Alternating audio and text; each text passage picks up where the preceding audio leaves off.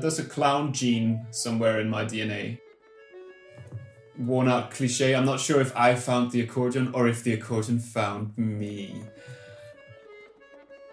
I had to think about what on earth can I use this instrument for? But they were just like, of course, that's so you. Hello, welcome to this last episode of Talking Experiments from Borealis, a festival for experimental music in Bergen, Norway. I'm Christiane Melgaard, and in this episode I'm meeting accordion player Andreas Borregaard to talk to him about his life in music and his preparations for this year's Borealis. Unfortunately, I was a bit late coming to this, so I didn't have time to make a cup of coffee, but I have a glass of water next to me. I met Andreas on Zoom from his home in Copenhagen, Denmark, and me from my home studio in Bergen. There's no mountains outside. It's in Copenhagen, but there are a couple of trees. It's very grey. It's been very grey and dark for ages now, so I'm really hoping for a bit of sun soon. Andreas Borregaard is a Danish musician who plays the classical accordion, an instrument that few people link to classical music. Besides being a performer, he is working on his PhD, Just Do It, exploring the musician's use of bodily performance. He's a composer and a teacher of the accordion and is actively influencing the development of this young instrument's use and repertoire.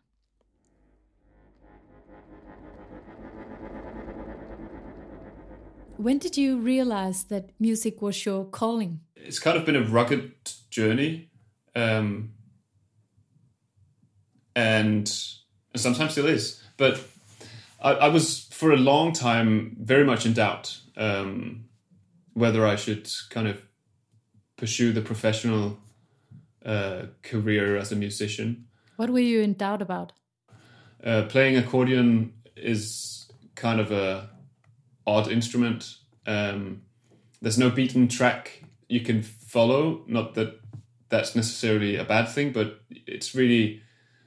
There are not that many kind of role models, and you don't sort of see where can you go with this. But I did apply to the academy, and I think during first or second year, I was playing playing music, and I sort of finally started to work in the way that my former teacher had probably asked me and tried to push me to do since we started working together. Which had very much to do with this whole thing about communication, realizing that what you play is something you want to communicate to an audience. It's not a question of solving a Sudoku and play the score right. It's about expressing the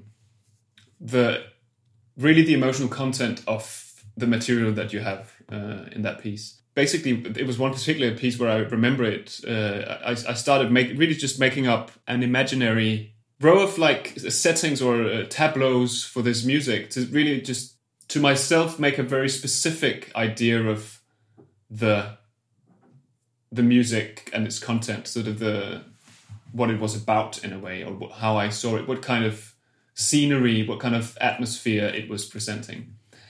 And doing this work, like using my imagination and focusing on my own, let's say, story with the music, freed me totally and just very much heightened the quality of what I was doing with my instrument and how it came across. At least that's what I was told. So, so that was really an eye opener and ear opener and everything opener for me.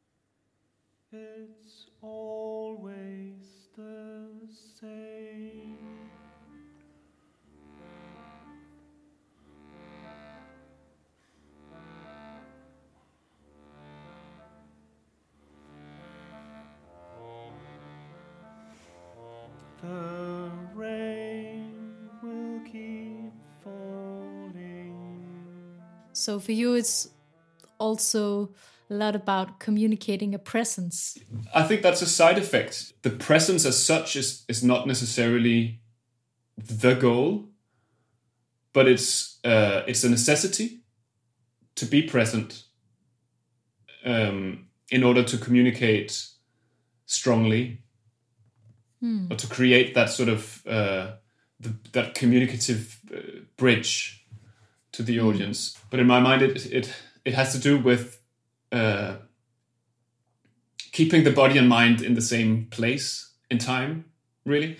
So, and that often in performance situations has to do with controlling that your thoughts aren't sort of going all over the place, and whilst your body is just executing a well-practiced, muscular activity. So it's not like I'm not trying to sort of impose my own personal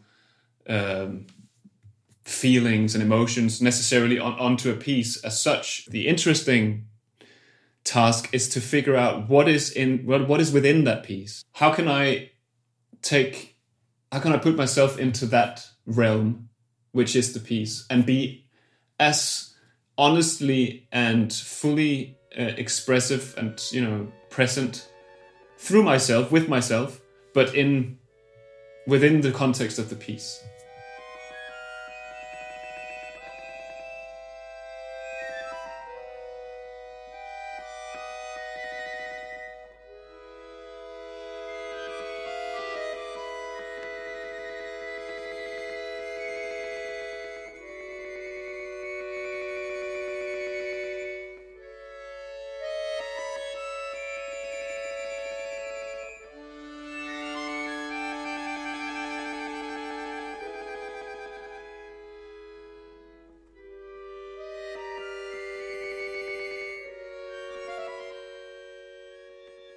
When I think about the classical accordion, I would probably mainly think of it as an instrument related to folk music, but you use it in classical music. How did you find your instrument? Well, to use an almost worn-out cliche, I'm not sure if I found the accordion or if the accordion found me. No, but actually, it was pure coincidence. It was in the kindergarten. I grew up in a suburb to Copenhagen where the local music school had a very well-developed accordion class. The teacher was really amazing and very enthusiastic and had good connections to the academy in Copenhagen. He had lots of students in, let's say, all ages, really, from kids to adults. And so there was one in my kindergarten who had started playing because her mum played. And then I tried, I was at her place one afternoon and I got to try her new little teeny kids accordion. And I thought that was kind of fun. And so then when my parents suggested to me and my older brother at that time that we should play an instrument, or if we wanted to play an instrument, I wanted to play the accordion because I had just tried that and it was fun. So, it's not a very deliberate decision. It just happened. It had a very practical impact because it's quite a heavy instrument, so you can't bicycle with it. My parents had to drive me to the music school. Of course, I was the guy who played the accordion, and maybe I was a bit geeky in that sense. I don't think it was the only geekiness I had. I don't think it was any more. It wasn't any different for me than playing football would be for someone who played football. And then of the occasional, can you play for the Christmas blah blah blah, or you're hardly. I guess you're not very often asked as a badminton player if you could bring your racket and do a bit of badmintoning for the Christmas show.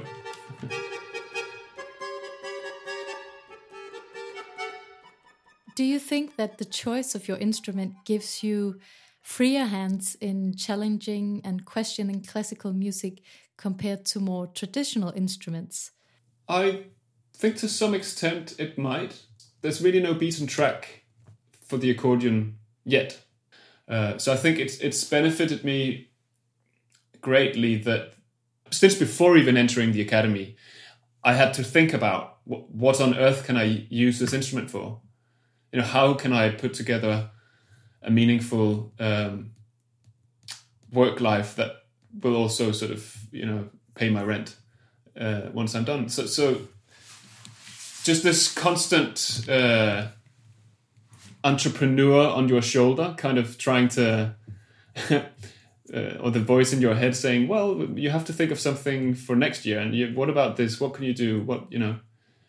I think that has been a quite good thing, really, which is coming from the accordion as a untypical instrument.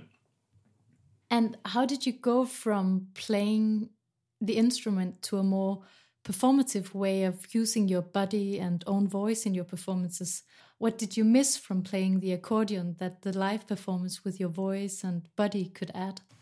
I think it might have actually been a relatively gradual development. Okay. I've always been attracted to more theatrical performance on stage. I never did a lot of it during my education because there just aren't that many pieces that include that, or there wasn't at the time.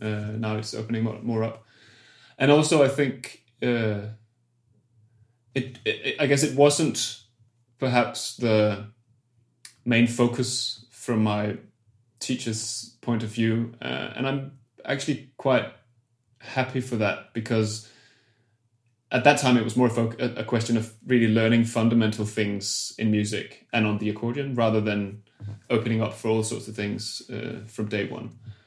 However, when I played one of the pieces I premiered at Borealis a couple of years ago, when I played that in Copenhagen, the self-care piece by Jennifer Walsh, some of my old classmates from high school were there, and I don't think they'd seen me perform anything like that, but they were just like, of course, that's so you. That's amazing. Yeah, and that, I had been involved in all sorts of clownery in a way, in the or quasi sketch making theatre satire thing. That there's kind of there's a clown gene somewhere in my DNA, I think. Okay. And although it's nice to think of the accordion or any instrument really as limitless to the expression you want to create. That's kind of, that's what a lot of instrumentalists are striving for, is to be as accomplished and as closely connected to the instrument that it becomes part of them. It's kind of the cliche again that, it's as if she were one with her instrument or whatever. But it still is a very refined and cultivated tool to express sound. So there is, no matter how nuanced and how deep you can go into that realm, then of course it is sort of limited by something. And breaking out of that very, I don't want it to sound like a negative thing that it is that, because I could probably also easily spend the rest of my life only playing instrumental accordion music, and I really still enjoy that very much. But the fact that you can suddenly use your entire body and your voice, which is such a personal thing, it's so deeply connected and closely connected to your sense of identity, that it sort of just catapults the sense that you are working with yourself, that you are expressing something more rich or more fully, with more aspects of yourself than you're able to do with, in quotation mark, only an instrument. You can say that perhaps the accordion has a little bit of it's a very natural position you sit with the instrument. You have a free neck and a free face. You don't have to hold as a violin or a flute like in these distorted angles. you're sort of grounded, center stage, facing the audience. The instrument in itself is very linked to human anatomy, with the bellows as the central part, which is our lungs when we sing. This whole vocal quality that the instrument has, you have the completely controllable organic dynamic. You can start a note from nothing and, make a big swell and make it disappear again, which you can't do on the piano, for instance. But I think the sense of the sound producing quality is very vocal. Yeah. I mean, I use singing in my own practicing and in my teaching a lot. So, having crossed the maybe a little frightening border of singing in front of my teacher and to instruct students or chamber music partners, then the next step to sing as part of a piece on the stage wasn't that tremendous. The ways that I work with the music and the ways that I use my body when working with the music, not only in pushing the buttons on the accordion, but sensing the pulse, sensing the tension, sensing the direction and the presence and everything, the character. How does that transfer to only movement or walking across the stage or using my voice? And is that comparable to any methods, that's been developed over hundreds of years, more or less, in acting, for instance? So I find it very, very interesting as well.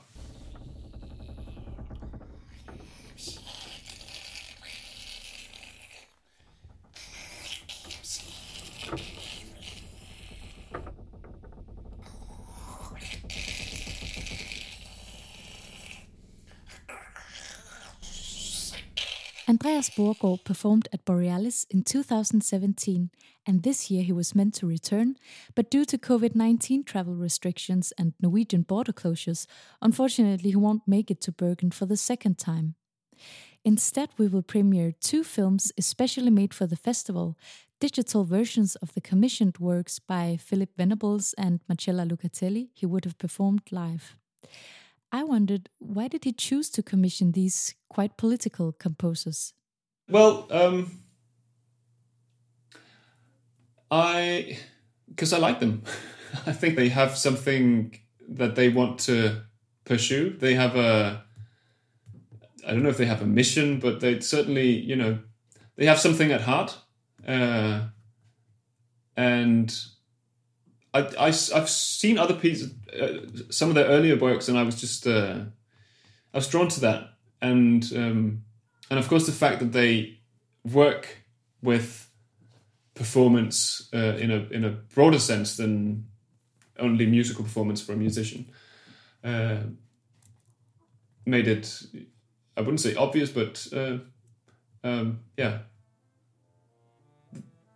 natural choice maybe to approach them for this project. The rain will keep falling,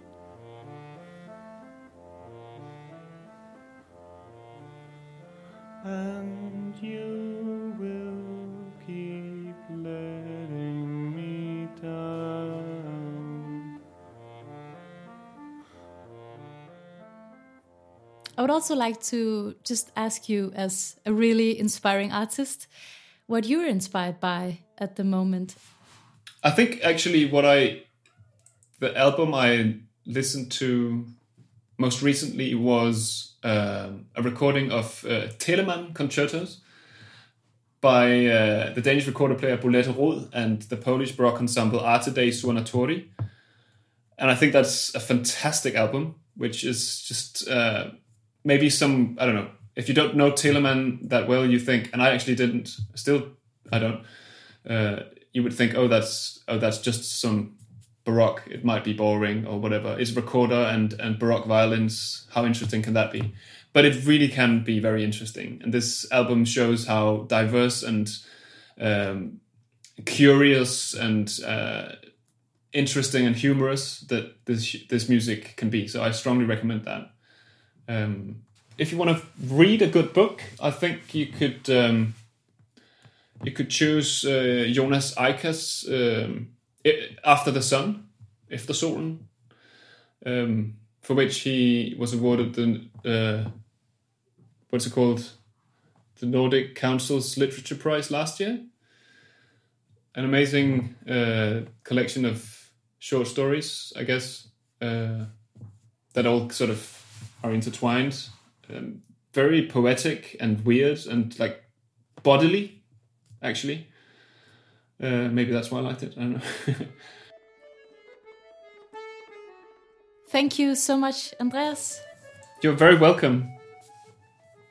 Thanks so much for talking to me, Andreas Borregaard, and thank you for listening to this last episode of Talking Experiments. You can see and hear the digital premieres of works by Philip Venables and Marcella Lucatelli online through the Borealis website on Saturday the 20th of March at 7 p.m. The 2 pieces Andreas will play at Borealis 2021 are part of his artistic PhD project Just Do It, exploring the musician's use of bodily performance. All the music you've heard today is performed by Andreas Borregaard and more, and credited in the podcast text below this episode. You can find more details of all of our projects at borealisfestival.no, and do check out the other episodes of Talking Experiments to hear more about our 2021 festival. Make sure to spread the word and give us a review wherever you get your podcasts. Talking Experiments was presented and produced by me, Christiane Melgaard, for Borealis.